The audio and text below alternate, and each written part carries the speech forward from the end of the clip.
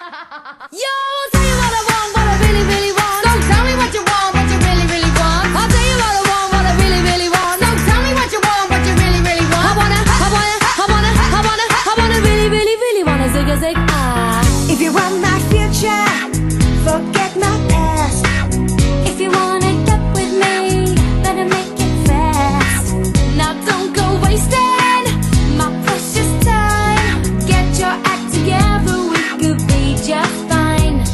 I'll tell you what I want, what I really, really want. So tell me what you want, what you really, really want. I wanna really, really, really wanna zig a zig ah. If you wanna be my lover, you gotta get with my friends.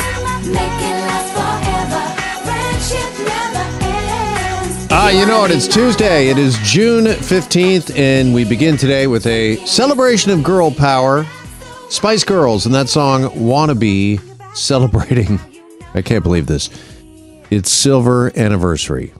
That's right, Wannabe is 25. 25 years old. Anybody feel old? And to help us celebrate, let's welcome in right away here our music expert, Eric Helper. He joins us on 640 Toronto. Eric, can you believe this? Wannabe Spice Girls silver anniversary 25 years ago. Well, Jeff, you know what? If you want me on this segment, you got to forget my past. Because if you want to get with me, we got to better make it last.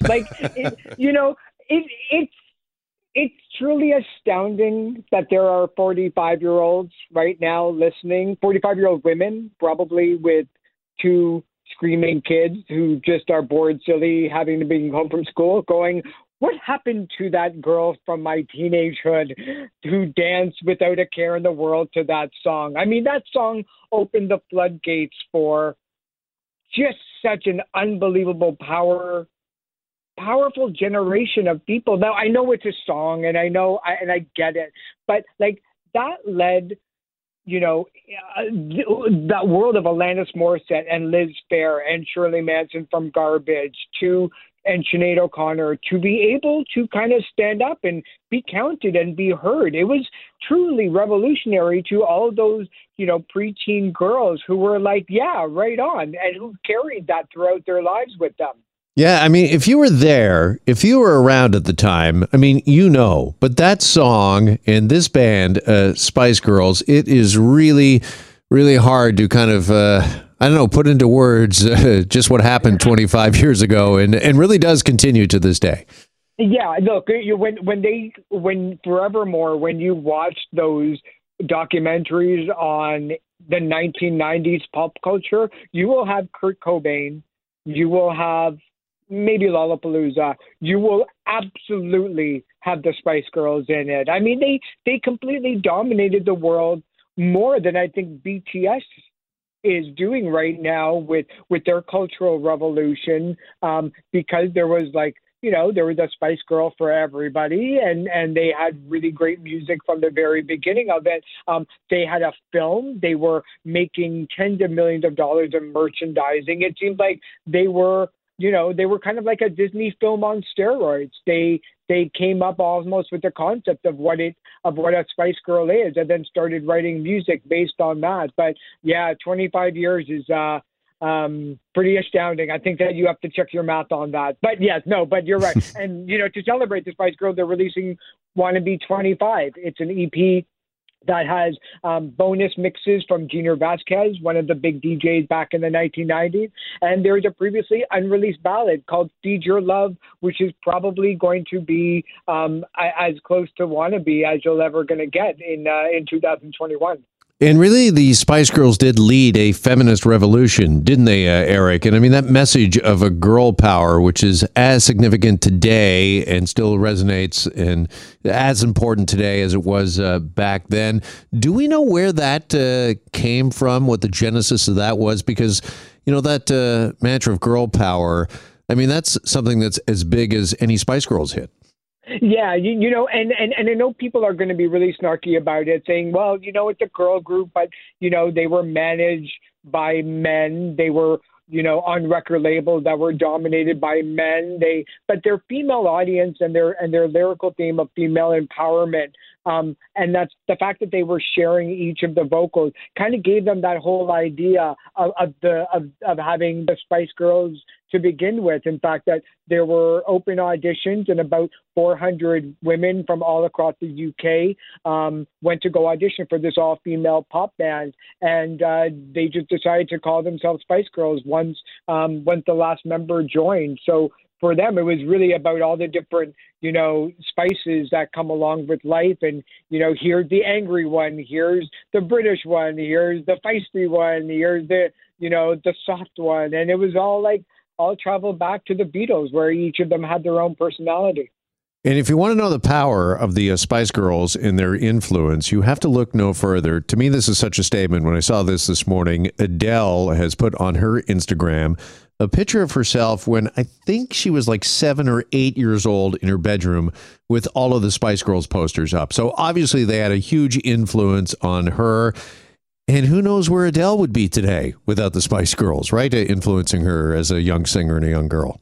Oh, everybody. Like Lady Gaga mentioned the Spice Girls in one of their songs. Eminem mentioned the Spice Girls in My Name Is. Weird Al Yankovic did a parody called Polka Power, which was a reference to girl power. Keisha mentioned them. Diplo, Charlie XCX. Like, I wouldn't be surprised if and those artists from the 90s and 2000s that were influenced by them, they're now influencing female performers like Olivia Rodrigo. And so, now is almost a perfect time to have, it's a little bit kitschy, I'm sure, on TikTok with these, with the concept of it all.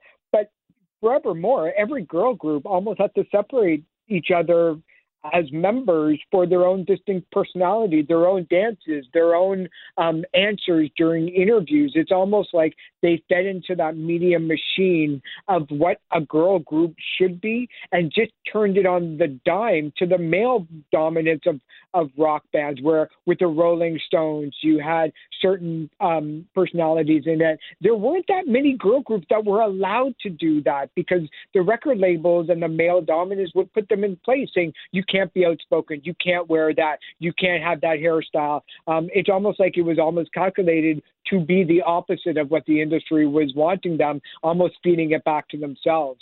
Yeah, well, it's a big day. What a legacy as a wannabe from the here. Yeah, Right. wannabe by the Spice Girls turns 25 years old. Here with our music expert, Eric Helper. Eric, I wanted to also talk to you this afternoon about maybe another sign that we're getting closer to normal or return to normal. We have found out that the Foo Fighters will play the first full capacity concert in New York City. This will happen June 20th at Madison Square Garden. What more do we know about it?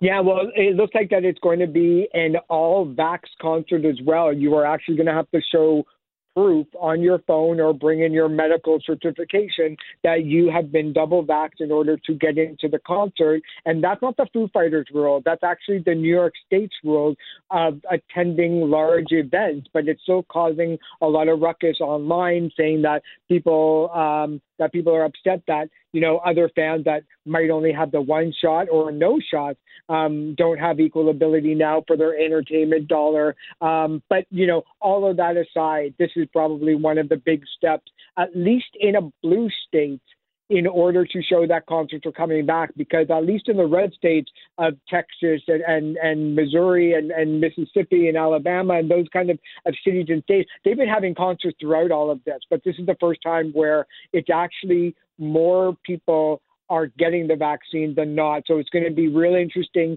in a couple of months for those researchers to see where those spreads might be coming from of the COVID virus. Is it coming equally from maybe states down south as opposed to ones that are northern? But I can only imagine how much Dave Grohl has been bouncing off the walls since this announcement happened a couple of weeks ago. And right here in Toronto, we've got our own, with Massey Hall announcing 40 plus shows with their new season, including the Andy Kim Christmas, City in Color, and it all kicks off with Gordon Lightfoot at a 3-night stand. So, well, it looks like that we're kind of seeing a little bit of the light at the end of the tunnel, but there's no word on whether or not if you have to show vaccine proof to get into Massey Hall and other large venues across Toronto. I was going to ask you, this MSG show with the Foo Fighters, is this going to be the template, do you think, for maybe like Scotiabank Arena reopening sometime soon or one day?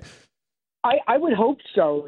Just as a matter of personal safety, yeah, I think it's okay that people start showing that we're all part of the same community and society, and that people should get vaccinated, and that if you don't, well, maybe you just don't get to go to the shows. They, especially in the States, they've been literally bribing people with concert tickets and sports tickets to get the vaccine. But I think in America it's a little bit different because concert promoters are a little bit scared about upsetting and angering audiences. And for the most part, call it what it is. It's usually, followers of Donald Trump for the most part that aren't getting vaccinated. But concert promoters don't want to upset anybody. Their job is to try to get people in the seats wherever they can. But there's immense pressure put on them by the health insurance companies.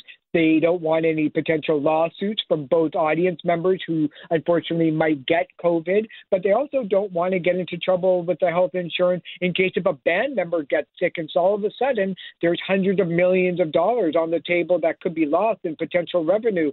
So the concert promoters are really looking for a way out of a rock and a hard place, because at one point they do want these shows to go on. At the other end of it are government officials telling them no, like we still have rules in place for doing this. So it's going to be really interesting to see in the next couple of months how it all shakes down and what shows actually go ahead and maybe what shows start to get canceled because their state doesn't acknowledge either vaccine passports or proof of vaccine.